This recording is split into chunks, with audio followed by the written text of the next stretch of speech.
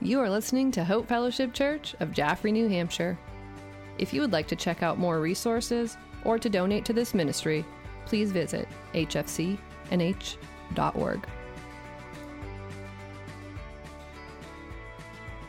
Acts chapter 1, verse 1. I'm going to read verses 1 through, let's just go through 1 through 5 here. It says, "In the first book, O Theophilus." Theophilus is kind of the person Luke. Luke is writing this book of Acts, and he's writing it to Theophilus. His name, Theophilus, I think means lover of God. And so he's writing to this man, and he's compiling these things. It says, in the first book, which Luke is saying is the book of the Gospel of Luke, which we've preached through. The second volume of Luke is actually the book of Acts, written by the same guy, Luke. But in the first book, O Theophilus, I have dealt with all that Jesus began to do and to teach. It's an important verse. What is this speaking about today? Jesus began to do this. It does not mean that Jesus finished to do, and now I'm going to tell you a new story. No, he says, I am going to tell you season 2. I'm going to continue the story, the message of Jesus. I'm going to continue to teach you these things, right? So I've dealt with all these things. So then he says, I'm going to dealt with all that Jesus began to do and teach. Verse 2, until the day when he was taken up, after he had given commands through the Holy Spirit to the apostles, whom he had chosen.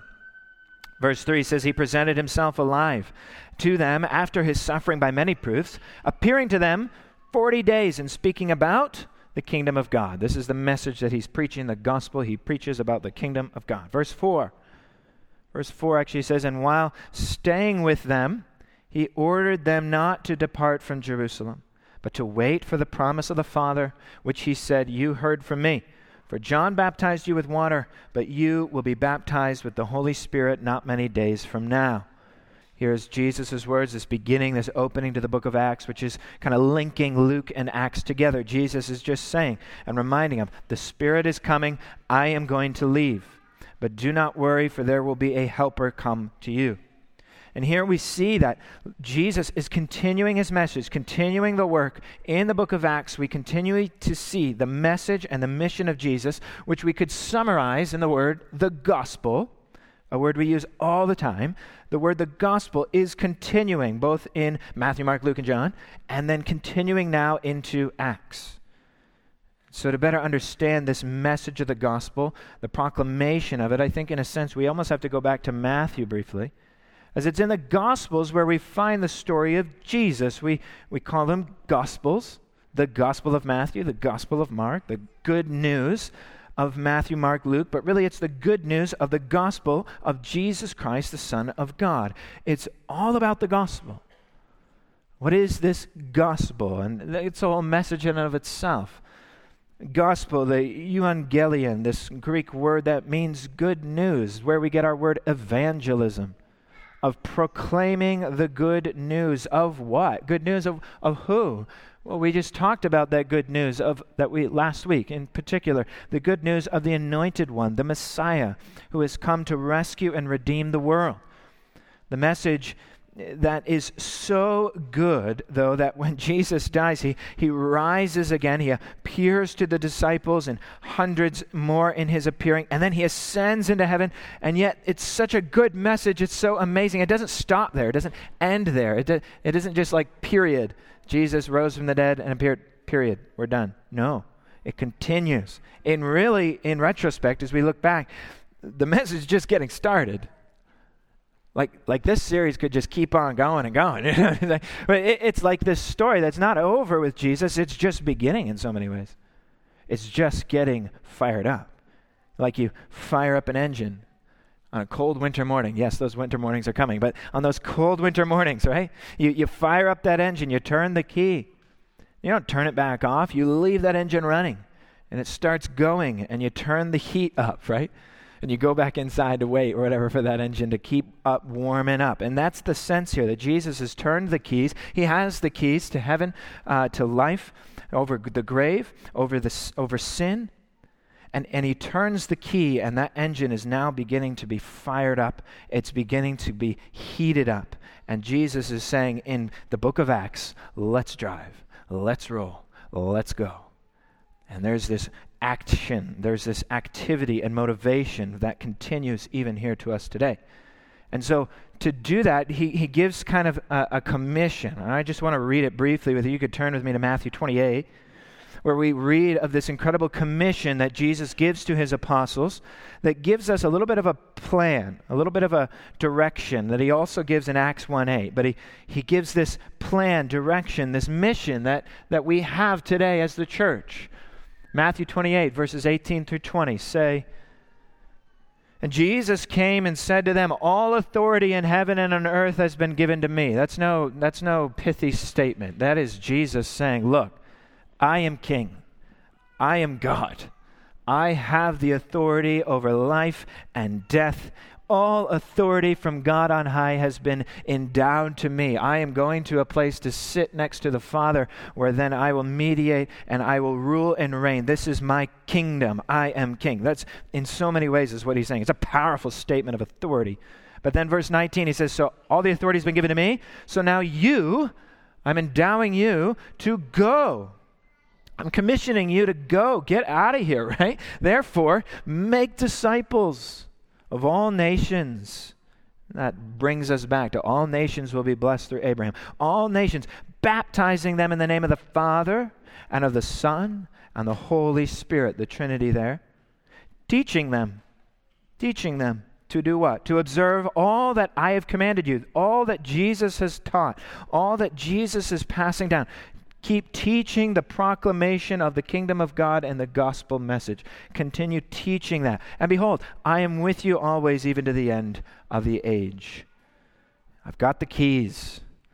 I'm going to have you start driving the car. We're going to start rolling up. But don't worry, I'm with you. The power for this engine to continue to run is all within the Holy Spirit who is going to come. It's in this watershed moment where we see that this kind of beginning starts to take shape, this kind of falling action of the story where things don't slow down. If anything, they're starting to speed up. The gospel, the good news of Jesus, their mission, this work will continue until he returns. So go, make disciples, and I'm with you. And my Spirit, my helper, my comforter will empower you. So Jesus is with them. Even though he's going to leave them, he is sending his Spirit to be in them. For we are then, this new phrase will come out in the entire New Testament, where this phrase that Paul will use over and over and over, the phrase that we are in Christ. It is used over and over and over. In Christ, even though he has ascended. How is that possible? And so that's what we reconcile. He will send his Spirit to help them proclaim the gospel message. If you go back to Acts, you look at Acts 1. Acts 1 verse 3 talks about how he presented himself, and it was mentioned in Matthew 28 as well as he preached the kingdom of God here. In Acts 1:3 it says that he was speaking about the kingdom of God. This is the rule and reign of Jesus Christ. The most consistent message Jesus preached was the kingdom of God, which then is extrapolated to be described in the New Testament as the gospel. The good news of Jesus' rule and reign over sin, hell, the devil, and death. Jesus has kingdom rule over these things. And in the book of Acts, we see his kingdom spread. We sing his kingdom expand. And in the book of Acts, we see the kingdom expand primarily, which is fascinating to think about, it primarily through the proclamation of the gospel. And Steve Lawson was talking about this, and I found it fascinating. He said that really the book of Acts, if you look at it, is really a book about preaching. And you're like, that's just because you're a preacher. Okay, well, all right. Let me convince you, okay, because I know some of you don't trust me in that. All right, so, but it's a book of preaching, for it's a book of episodes that goes from episode to episode. It's very fast-moving. This happened, this happened, this happened. But almost every major episode includes a sermon of some sort. And what we have really is, he said that every one out of every 4 words in the book of Acts is either a sermon or someone proclaiming an urgent message of the gospel to someone else that could almost be called a sermon. And then he describes that really there are 19 major discourses of sermons in the book of Acts. The book is described to really follow two guys.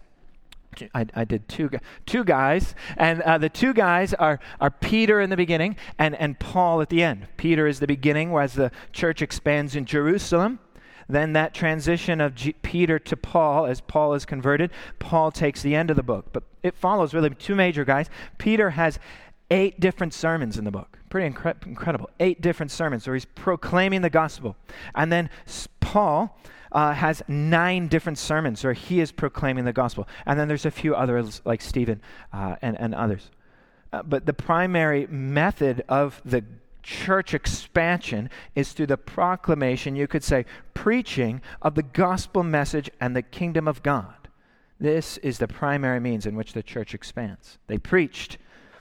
Preach it, right? You know, they really did. If you read some of these sermons in the book of Acts, they are convincing. They have a word. In fact, every time I get together with Mark Hollenbo, we always talk about this word. It's something that we've shared. He likes this word, and I've shared it with him. It's this word unction. I don't know if you've heard it before. It talks about this word that describes a conviction from within. You have an unction to preach the truth. Preaching in the book of Acts, and I hope today, and I hope in some measure in this church as well, is not just a casual suggestion that maybe this is true. You know, maybe this is a good thing to spend your time on, you know? I don't want you ever to get the sense that today that I waffle around that maybe I believe this stuff. Now, there are times when I grapple with my own doubts. Faith and theology is difficult, and I struggle with things internally. I'm not perfect in those ways. And yet, the preaching of God's word should carry with it a certain spiritual unction, a certain conviction that the proclamation of the gospel of Jesus Christ is so valuable. It is so vital. It is a message of life or death. That is how important what we do here today is. It is about the proclamation of the gospel. Yes, primarily in preaching. Yes, in a variety of other means and ways, for certain.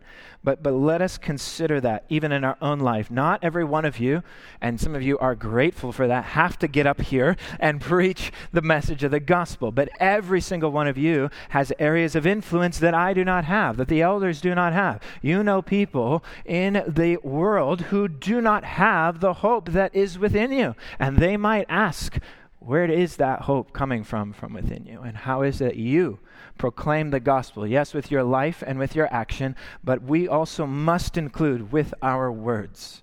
And how is it that you too are a preacher of the gospel? I want you to think about that. You're like, I didn't think I'd come in here being called to be a preacher. Well, maybe some of you are, but I think in some measure, every single person, young to old, is a preacher of the gospel in their life to their areas of influence that you all have. And I think that's important. And I think it's something for us to consider as we examine this entire book. But then he gives them directions to then go with this message and proclaim it with conviction and with the power that will fall on you here. Look at Acts chapter 1. If you look at verses 4 through 8, he gives this message. I'm going to look at verse 7 here.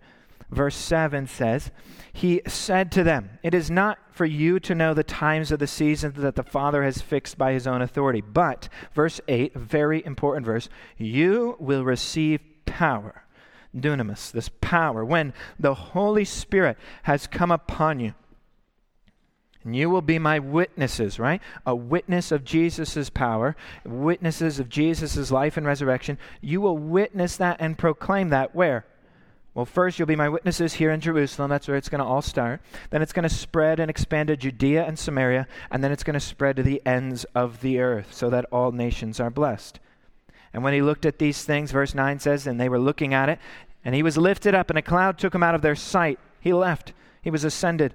And while they were gazing with their jaws hitting the floor, that was my addition. They were gazing into heaven as he went. Behold, 2 men stood in white robes and said, Men of Galilee, what are you looking at?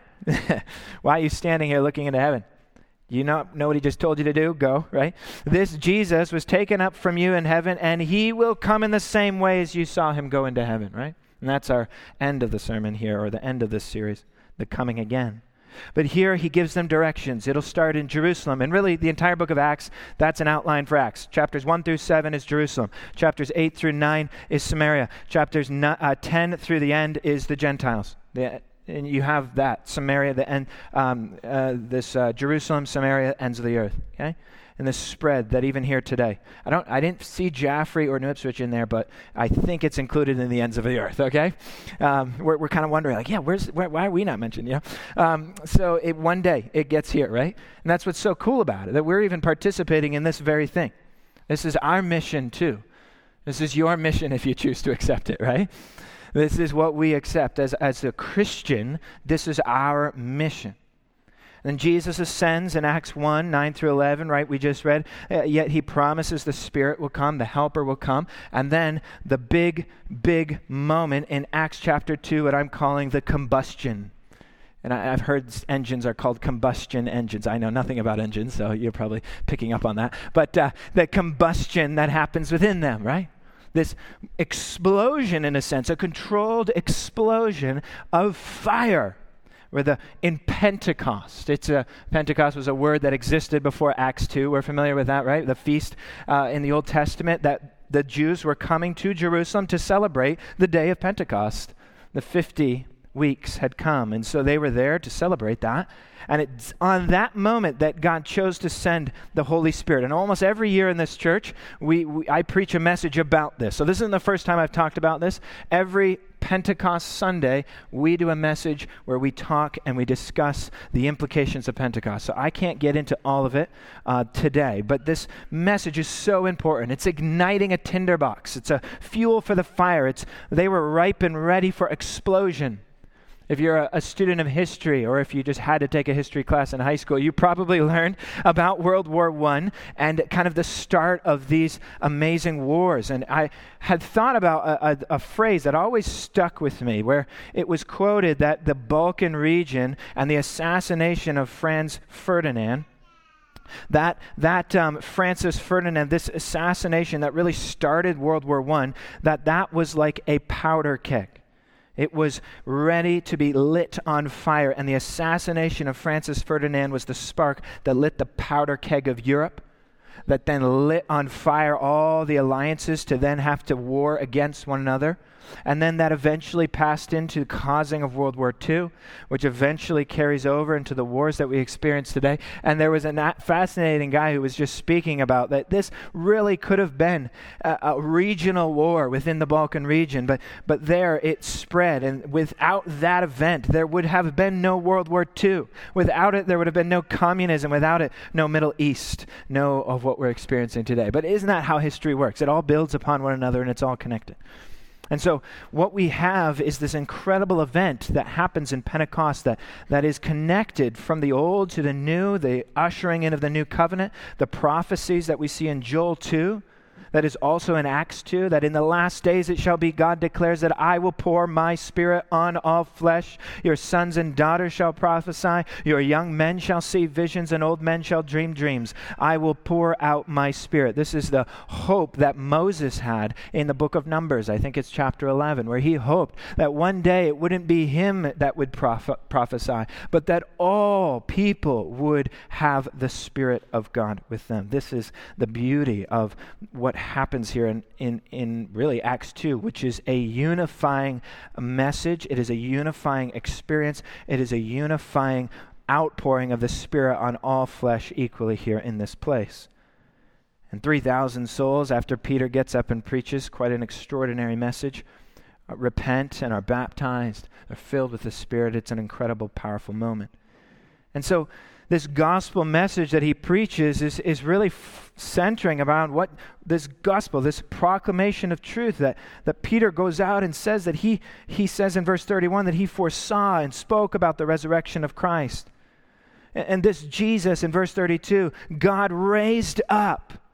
And of that, we are all witnesses, he says. Like we saw that with our own eyes just a few weeks prior to this. We saw all of that. And now, having received from him the promise of the Holy Spirit, he poured out this on you yourselves that you're seeing and hearing now. It's an incredible moment, an incredible message. The engine's on, it's running, it's fired up. Now nitro is injected into that thing, and it's ready to roll, right? The gas that's keeping it going is here. The fuel of the fire, the Holy Spirit is being poured on this fire, and it will not stop burning, and it is continually burning even today. The Spirit comes. It unifies people around a central element. The Holy Spirit does not unify people around the Holy Spirit. Do you know that? The Holy Spirit's job is to make much of Christ. Every time you see the Holy Spirit mentions, it is mentioning Christ. The Holy Spirit unifies us around the message of the gospel and the power of Jesus Christ. That is what the Spirit does, and that's what the Spirit does today. It points us to Jesus. It regenerates us from within and builds inside of us the living message of the gospel message inside of us. And then it unifies and brings people into fellowship. If you look at Acts 2, verse 42. Very well-known, famous verse that describes some of the actions of this fledgling church. Okay, 3,000 people are saved. There's all these new converts. The Spirit is here. What do we do now? Well, we have in Acts 2:42 some of the first actions taken by the early church. Acts 2:42, they devoted. There's this devotion of uniting themselves around what? The apostles' teaching, you could say the scripture. As they were preaching and teaching, it was being written down. It's what we have today. Apostles' teaching and the fellowship, Sundays, okay, well, or just fellowship, but to the breaking of bread, there it is, the prayers, right? And they had all things in common. They were selling their possessions. They were distributing. This goes on in this passage. They were attending the temple together, receiving food and giving to one another, praising God. And many were being added to their number day by day, those who were being saved. It's just this kind of summary couple of verses of all this amazing things that's happening and how Jesus is working. Jesus is unifying through his Spirit. The Spirit brings devotion to the things of Christ. The Spirit is this almost silent partner rather than the main event. He's the silent partner that exists to make much of Christ. I want to read something that helps me kind of summarize this. I know we're coming short on time here.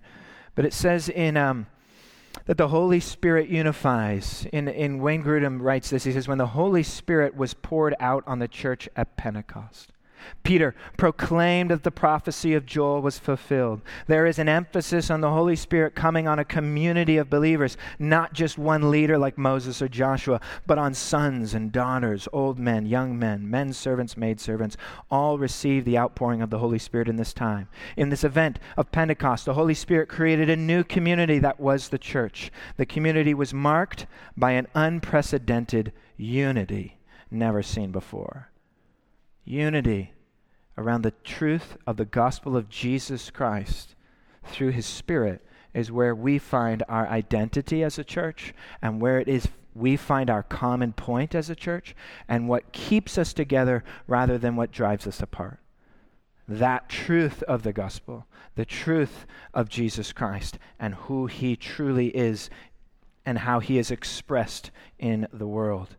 So they devoted themselves to this. They got together. There was incredible miracles and affirmations and verifications of this message and its true, miraculous, true, God-like existence here in this place, that God was here in their midst, that he isn't dead. Jesus is alive. And in that Jesus is alive message, we go right into Acts 3.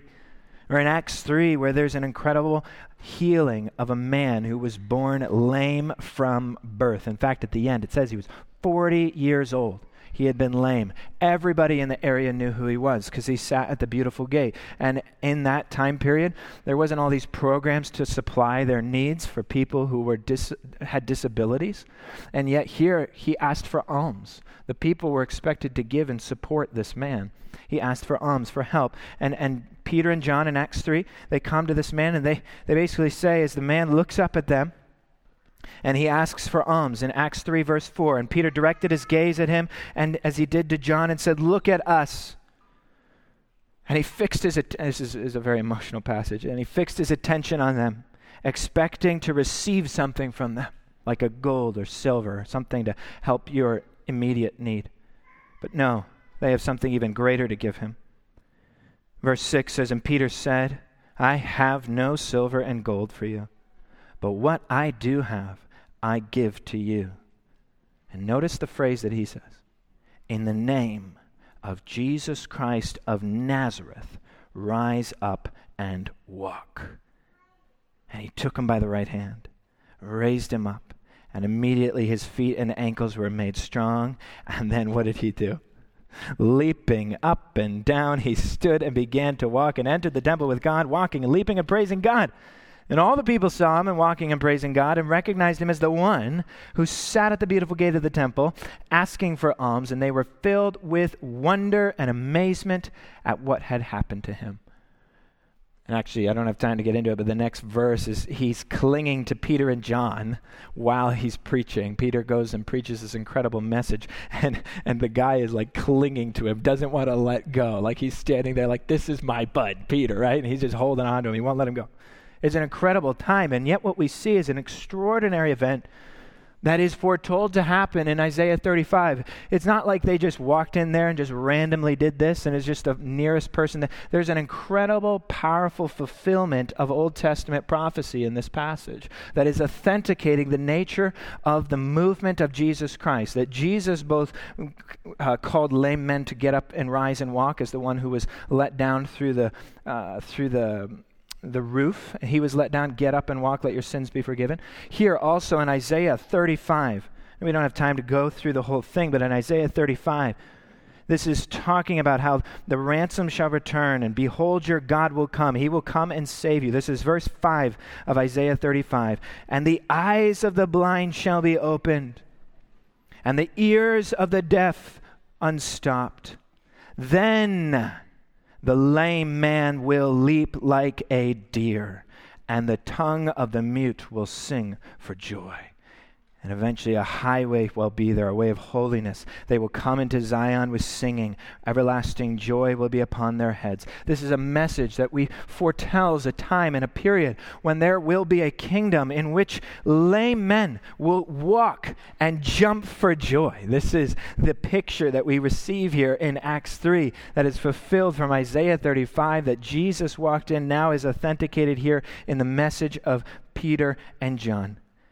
And yet this message and proclamation will receive opposition, where you can flip through on your own or your own study or in your small groups later in Acts 3 through 8. The Sadducees will arrest them and try to stop this message of Jesus. Ananias and Sapphira are going to try to receive their own attention for what the gospel of Jesus Christ and the Holy Spirit is doing. And they will be struck down for, in a sense, almost blaspheming the Spirit of God and trying to withdraw glory from God for themselves.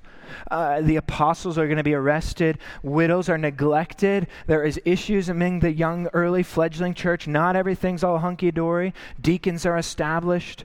Hellenists and Hebrews are arguing there. Stephen then is martyred, and we get the first bloodshed here where the church persecution happens. Saul starts persecuting the church, and yet all that we have at this time is primarily happening in Jerusalem.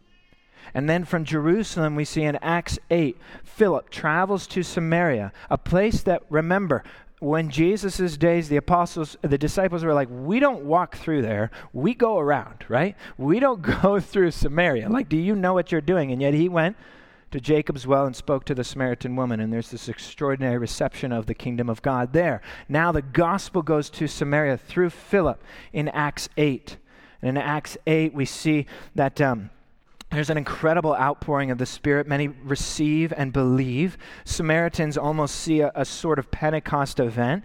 Not maybe just a repeat of it, but an extraordinary transitional filling of the Spirit upon an ostracized ethnic group of people who were, as it says, is largely marginalized up until this point, but now are receiving the same message, and through the Spirit of God, they are being brought together into one body, to the point where eventually Peter and John have to come up from Jerusalem and are like, whoa, we got to check this out. Is this really happening? Like, you're saying God even wants Samaritans to come into the kingdom? I know Jesus did that, but are you sure? They go up, they check it out, and they verify that, yes, this is an authentic message, this is an authentic salvation, this is good. Philip receives these Samaritans. Saul is converted in Acts 9, and then Acts 10, we get another inclusion of the Gentiles.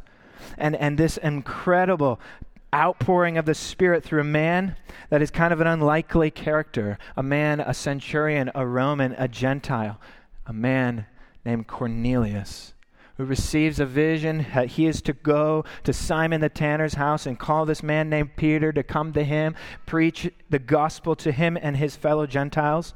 And Peter is at the same time receiving this message of a white sheet that comes descending down upon him with all of the unclean foods and types that he was never to eat and never to touch. But now that those common things were no longer common, that they were unsacred, that they were no longer that kind of they were no longer to be pushed aside, but were to be invited in. That he too was not to call any person common or unclean, but rather the door has been busted open. Receive and fellowship with Gentiles.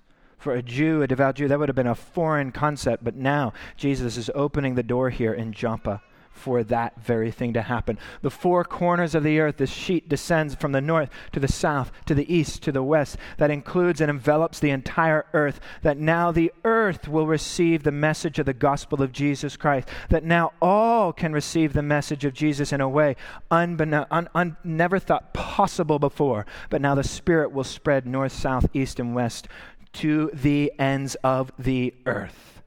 Acts 10. And then in Acts 11, after this extraordinary experience of Jews, Samaritans, Gentiles, now in Gentiles, the Greeks, now they are starting to gather in a very Gentile location, the city of Antioch. A thriving city, but becomes the missionary center for the early church. Now all of a sudden Jerusalem is in the ministry center. Now Antioch is. Antioch is a place that sends out Paul and Barnabas and Silas and others.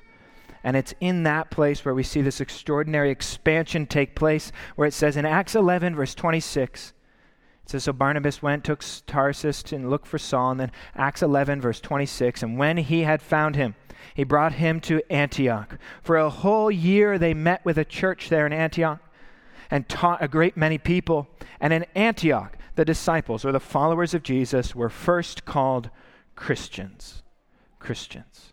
And like we already told you about before, from that moment on, we are called Christians, little Christs, as we really bring the message of Jesus Christ through our bodies and through our local representations of Christ's body, the local church, to the world. For it is even to the Gentiles that have been granted a repentance that leads to life.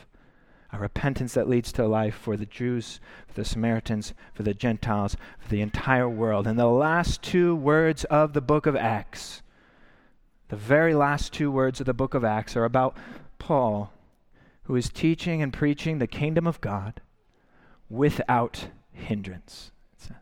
I like that ending. Without hindrance. There have been a lot of people who have tried to stop the church. Been a lot of movements in history that have tried to stamp out the church, persecute it to death, and pour that fire out. It still hasn't happened today. In fact, we're seeing global movements of the gospel of Jesus Christ. We work with a company called the Seed Company that actually translates the Bible into all nations, tribes, and tongues, all languages, and they have a target date where they actually feel that the Bible, portions of the Bible, will actually be translated into every single language and sub-language on the entire planet. That every single known language and sub-language will have a copy or a portion of the Scripture by a target date. I think it was 2050 or 2060 or a certain point. And it's an incredible feat that allows that today that we now have this gospel expanding to the ends of the earth. The Christian movement will never be stopped.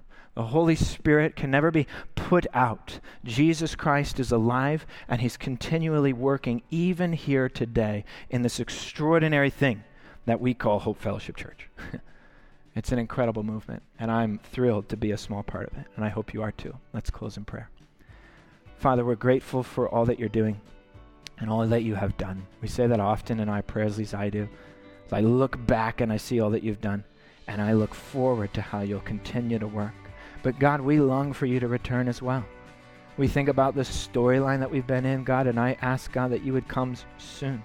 Your word says in Revelation, you are coming soon. God, help us to keep the faith, to keep pressing on, to continue the message of the gospel that we ought to be proclaiming with our lives, with our marriages, to our children, to our friends and family, to our places of work. God, help us to have a passion and unction for this gospel. God, if there's people here today who don't know this, They don't know this message. They don't know this gospel. They don't know you, Jesus. I pray that today would be the day of salvation, that today they would come and meet and learn about who you are and what you have done for them and how you have saved them from their sin and offered them a great inheritance that will be enjoyed for eternity. God, we thank you for this truth. We praise you, Lord, for who you are, how you are the Almighty. You have all authority and power given to you on heaven and on earth. And we praise you for that in Jesus' name. Amen.